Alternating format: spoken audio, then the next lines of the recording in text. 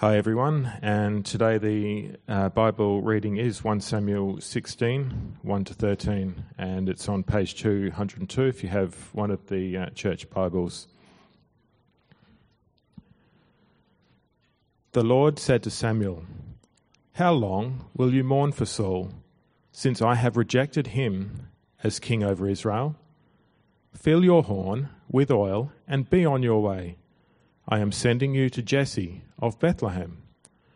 I have chosen one of his sons to be king." But Samuel said, "How can I go?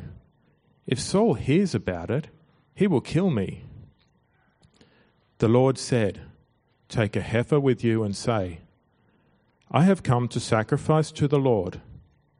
Invite Jesse to the sacrifice, and I will show you what to do. You are to anoint for me the one I indicate." Samuel did what the Lord said.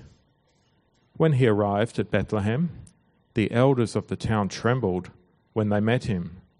They asked, "Do you come in peace?" Samuel replied, "Yes, in peace. I have come to sacrifice to the Lord. Consecrate yourselves and come to the sacrifice with me." Then he consecrated Jesse and his sons and invited them to the sacrifice. When they arrived, Samuel saw Eliab and thought, "Surely the Lord's anointed stands here before the Lord." But the Lord said to Samuel, "Do not consider his appearance or his height, for I have rejected him. The Lord does not look at the things people look at. People look at the outward appearance, but the Lord looks at the heart." Then Jesse called Abinadab and had him pass in front of Samuel. But Samuel said, "The Lord has not chosen this one either." Jesse then had Shammah pass by.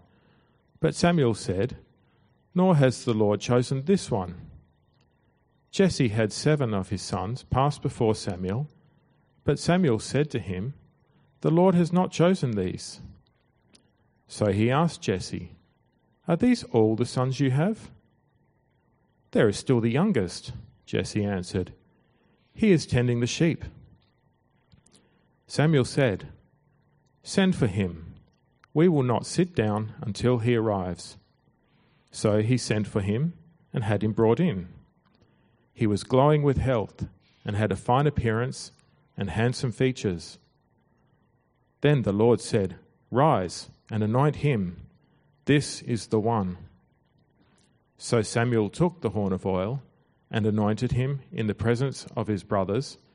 And from that day on, the Spirit of the Lord came powerfully upon David. Samuel then went to Ramah. On the Queen's birthday holiday, I went for a walk from Waterfall Gully up to Mount Lofty. And because it was a public holiday, there were a lot of people walking that day and jogging as well. And Kathy and I couldn't help noticing that everyone was wearing their kind of designer exercising gear with their hair done and their makeup done, where we were just in our daggy kind of tracksuits, looking pretty bad, pretty ordinary. It was like there was some kind of dress code on Mount Lofty that I didn't know about, because Anstey Hill doesn't seem to have a dress code. So we were kind of a little bit more attuned to appearances as we were walking up the hill. And as I walked along, I came across the perfect man. Now, I know it's a little bit weird for me to say that, but no joke, I found him. And I said to Kathy, "Did you see that good-looking guy that we just walked past? He was perfect." And she said she didn't notice him. Right answer. But I'm pretty sure she was just pretending to make me feel better, because you couldn't miss him. He was tall. He was handsome. He was athletic. He had strong leg muscles, but not freakishly so, if you know what I mean. He was confident, bright eyes, white teeth. And I'm sure he was smart and could play an instrument well as well. It was a bit tricky to tell. He was like everything I ever wanted to be when I was a short, skinny teenager with a pot belly. And I only saw him for about 5 seconds as he walked past, but I knew it was long enough. He had it all. Now, I'm being silly, of course, and yet the truth is, we do place a large weight on appearances, don't we? The pretty girl or the handsome bloke is the one who gets all the attention, even though how someone looks is probably the worst possible way that we could choose who would make a good partner. The person who presents well in the job interview, who looks good on paper and then performs well in person, gets the job, even though how someone goes in an interview pretty much tells you nothing about how they'll go on the job. The person who looks and sounds innocent on the news, well, they appear to us to be innocent, even though we don't know anything about who they are or what they've done. The politician who looks trustworthy gets the vote. Have you ever thought about how strange it is that posters for elections never really have policies on them? They only ever have faces. Now, what has someone's face got to do with how well they'll run the country? Nothing, as far as I can see. And I've got to say, some of those faces are at least a decade old as well. We are so quick to judge things based on appearances. We can even make some of life's big decisions based on appearances. Sometimes we realize we're doing it, we don't realize we're doing it, but there are times when we might realize we're doing it, but the problem is we also realize we're just not able to see how things, beyond how things appear. We're just not able to see to the real heart of the matter in order to make a good decision. Now, sometimes, of course, how things appear to us, they do line up with how things really are, but all too often, they don't. And this is a real problem for us. But it's not a problem for God. It's never a problem for God because He sees past how things appear. He sees through to how they really are. This is what we see in chapters 16 and 17 today in 1 Samuel. God doesn't see the way we see things, and so this means three things for us today. First, it means we make poor choices when we just base them on how things appear. Second, it means God never makes poor choices because He sees things as they really are. And so third, it means we make good choices when we base them on how God sees things. These are the 3 points that we're going to look at today. So let's look at the first point, how it comes out in the story. We make poor choices when we just base them on how things appear. The chapter starts with Samuel, God's prophet, mourning based on how things appear to him. Things appear a disaster. Over the years, Samuel's grown attached to Saul, but last week we saw that God had rejected Saul because of his repeated and inexcusable disobedience. Everything looks a mess in this situation. Personally, for Samuel and Saul, it's a tragedy. Spiritually, it's terrible for everyone. And politically for Israel, this is a mess worse than something like Brexit. And so the chapter starts in 1 Samuel 16 verse 1 with God saying to Samuel, "How long will you mourn for Saul since I've rejected him as king over Israel? Fill your horn with oil and be on your way. I'm sending you to Jesse of Bethlehem. I've chosen one of his sons to be king." God isn't saying that Samuel shouldn't mourn, but He is implying that his mourning is becoming unhealthy. You get the feeling here that it's almost like Samuel in his grief looks at this terrible situation with Saul and he thinks he can see clearly what should have happened. He's stuck mourning for Saul. Maybe because in his eyes, he thinks he can see how God should have done a better job. Now, we can be like that, can't we? Don't we sometimes think that we can see things more clearly than God? God, you should have healed that person. It doesn't make sense why you didn't. It isn't good enough that you didn't. Sometimes that's how things appear to us, and we can get stuck in our grief. God, you should have intervened in that marriage. Why didn't you make a difference? Why didn't you soften hearts? Why did you let them down? Again, we get stuck thinking that our way of seeing things is better than His. God, you should have saved that person. I would have. I would have been merciful, so why weren't you? And again, we can get stuck in our grief. Maybe you're like that right now, stuck in your grief. Sometimes, not all the time, but sometimes that's because we think that we can see things more clearly than God. But we don't. God mourns over sickness and death more than we do. God's saddened by marriage breakdown more than us. And before we ever feel a pang of horror at the thought of people facing God's judgment, God is far, far more grieved than we'll ever be. We should mourn in a way that trusts that, that God is more merciful than we'll ever be. We should grieve in a way that looks to God for comfort, for his plan and his way forward out of the mess. Now, for Samuel, in his role as God's prophet, that meant he should have been looking to God for what's next. Now, you might remember twice already Samuel has told Saul that God's given the kingship to another, but it seems Samuel's got stuck in his grief and he's not looking to God for what's next. He's not able to move forward. But God is so different. Things appear different to God. He's not taken by surprise. He's not stuck in the mess of this situation or paralyzed by grief. God has a plan. So God tells Samuel to go to Bethlehem because he's chosen one of Jesse's sons to be king. Now, God literally says here, I have seen among his sons a king for me. And God's way of seeing, it's not like our way of seeing. God sees what needs to happen, and God sees to it that it does happen. God sees that the people need a king different to Saul, and so God now is seeing to it that they get this kind of king, his kind of king. Samuel, we read, was a bit scared to go and anoint this king, another king, because if Saul finds out, he'll kill him. And to get to Bethlehem, Samuel would have to travel through Saul's hometown.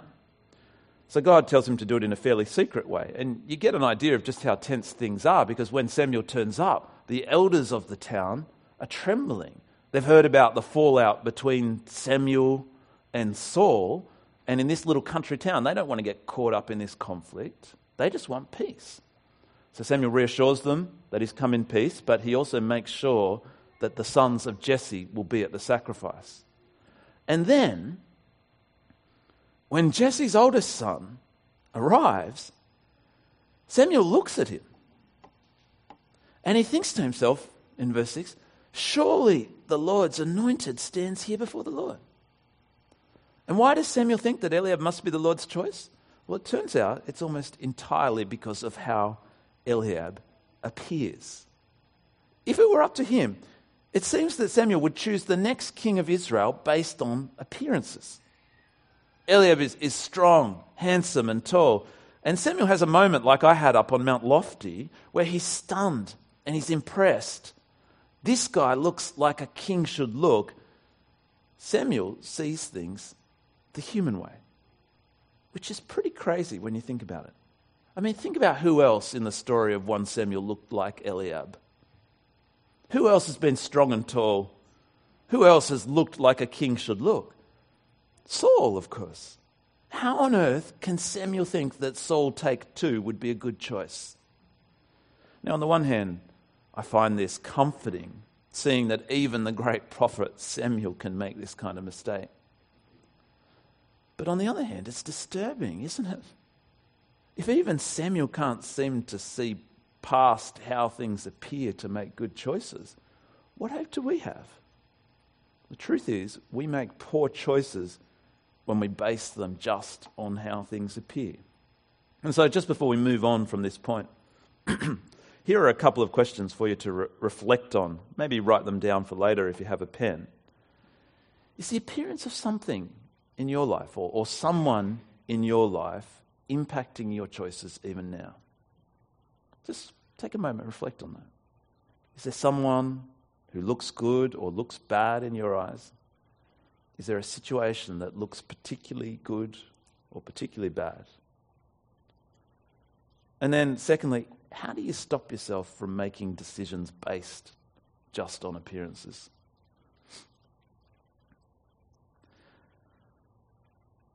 Samuel, although seeing things poorly, thankfully, he's a prophet who listens to God. He doesn't trust how things appear to him. He trusts God. And that's the key to making good choices, which we'll come back to in our last point. But before we do that, look at what God says to Samuel in verse 7. He says, "Don't consider his appearance or his height, for I've rejected him. The Lord doesn't look at the things people look at. People look at the outward appearance, but the Lord looks at the heart." God tells Samuel he never makes poor choices because he sees things as they really are. God literally says, people look with the eyes, but the Lord looks with the heart. People look with the eyes, but the Lord looks with the heart. That's what it literally says. People look at what's in front of their eyes, but God looks at what's in front of his heart. And what does God's heart see? All things. Nothing's hidden from him. Humans, we can't go beyond what we see, but God can. Now, as it turns out, none of the brothers proved to be God's choice, which must have been a little bit confusing for Samuel. And so he asks if Jesse has any other sons, and he finds out that the youngest son hasn't even been considered important enough to get an invite. But when he finally turns up, God says to Samuel, "Rise and anoint him. This is the one." And so Samuel does, with his older brothers watching on. And we read in verse 13, "From that day on, the Spirit of the Lord came powerfully upon David." Now, we tend to read this story, not just us, all through Christian kind of history. We tend to read this story like God looks at David and he's impressed. God sees David's heart and he thinks, "Wow, he's impressive. I need him on my team." We kind of read it as if God has a Mount Lofty moment with David. But reading it this way misses a big part of what's going on. See, God doesn't just see all things. The idea here is also that God sees to all things. God's way of seeing it, it's so different to our way because not only does God see to the heart of the matter, but he also sees things through to the end of the matter. He makes sure his choice is the good one because he commits his own heart to his choice. That's part of the idea. This is more about the place that David has in God's heart than it is about the place that God has in David's heart. See, God chooses David first, and because of that choice, God sees to it that David is the kind of king that his people need, the kind of king who'll trust and obey him. The point is, God sees not just what is right now, God also sees what he will make happen. God's not like us. He doesn't see only what stands before his eyes. He sees what stands before his heart, and he brings about what his heart chooses.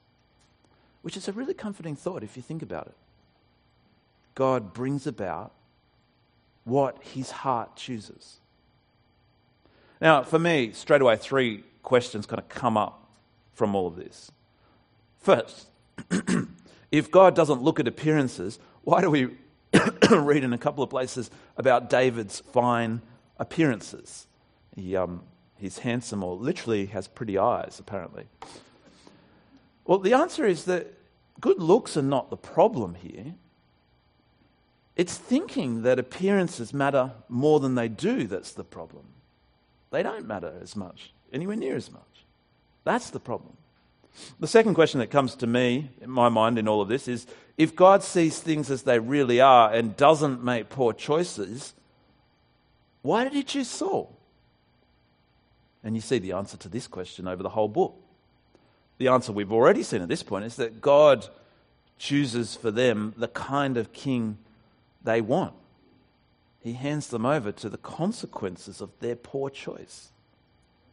God's good choice is sometimes to give us our poor choice. Now that's not a comforting thought. It's a scary thought. We need to be careful what we love because God might well give it to us. And the third question is, that comes to my mind, if God sees things as they really are and doesn't make poor choices, doesn't David make some pretty big mistakes later on? Doesn't he make a mess of things? Does that make him a poor choice in the end? Now, it's a good question to ask, but it's a question that's not so much wrestled with here, it's wrestled in 2 Samuel. And so we need to leave it till we come back to that book, maybe next year. But already we can say that 1 Samuel's not so much about how amazing and impressive David is. This is a story about God. It's a story about his way of seeing things. It's a story about his way of seeing things right through to the end. And so, yeah, if we read ahead, we'll see that David makes mistakes. But he still remains God's choice. Because even though he makes mistakes, David can't undo God's ultimate plan, a plan which starts with him but ends with Jesus, the Son of David. Now, no matter what it looks like to us, the truth is God never makes poor choices because he sees things the way they really are. And what this means for us is that we make good choices when we base them on how God sees things. We make good choices when we base them on how God sees things.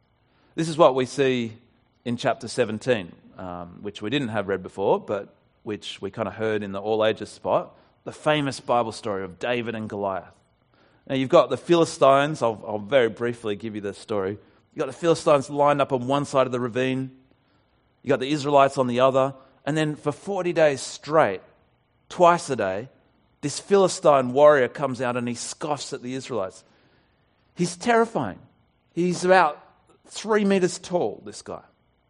And there are two ways of seeing this situation. You can see it the human way, or you can see it God's way. Saul and all the army, they see things the human way.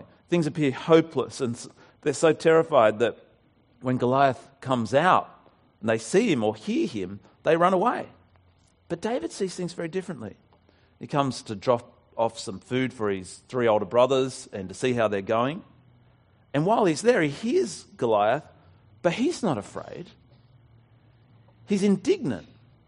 He can't believe Goliath is defying God's people and God's people are doing nothing about it. Now, don't forget, he's just a teenager. But he's talking like he's going to do something about it himself if they're not. And when Saul hears about David and his willingness to fight Goliath, he meets with him.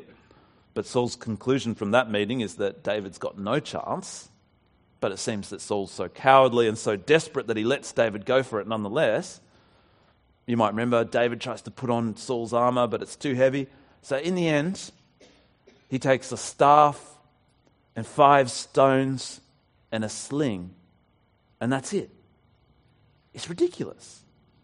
It appears completely silly in human eyes. And that's how Goliath sees it.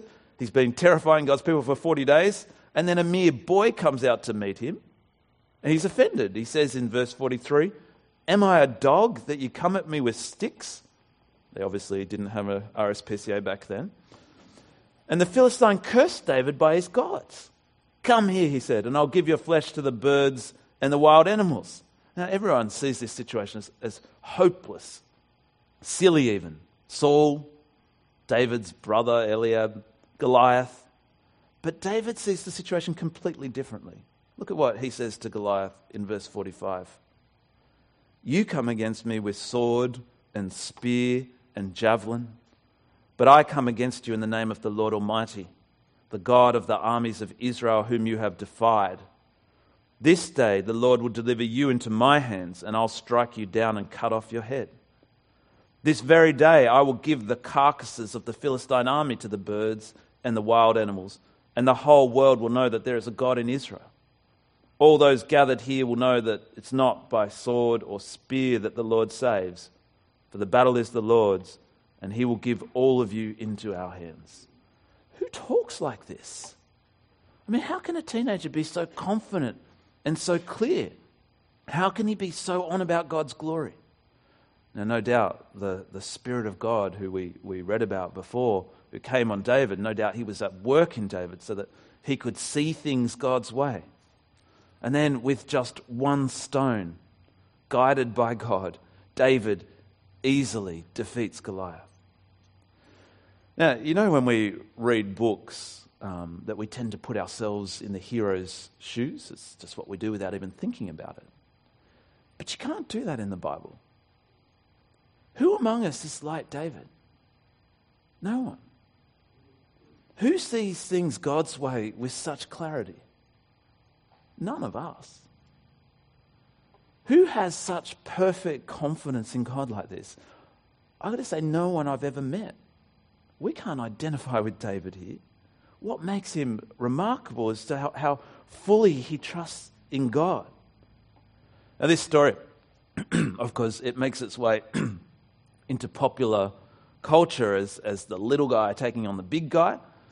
But that kind of popular version of the story is always wrong, because it's the little guy who wins in his own strength or his own cleverness or his own persistence or his own luck. But like Hannah prayed way back in 1 Samuel 2 verse 9, it's not by strength that one prevails. This is not about David's strength. David saw this clearly. This is about David trusting in God's strength. But in Christian culture, there's a different way that this story is taken into our popular Christian culture. It takes on a different meaning. And it becomes about us as the little ones fighting against the things that threaten us. And the moral is that, like David, we can bring them down in the Lord's strength. Have you ever kind of heard that idea? We can find our Goliaths, we're supposed to identify them, and we can destroy them, we can confront them. But do you feel anything like David? Can you honestly say that in the face of your great enemies in life, that you've seen things God's way right from the start? Can you honestly say that you've walked out fearlessly to confront your enemies for God's glory, armed with unshakable faith? I can't.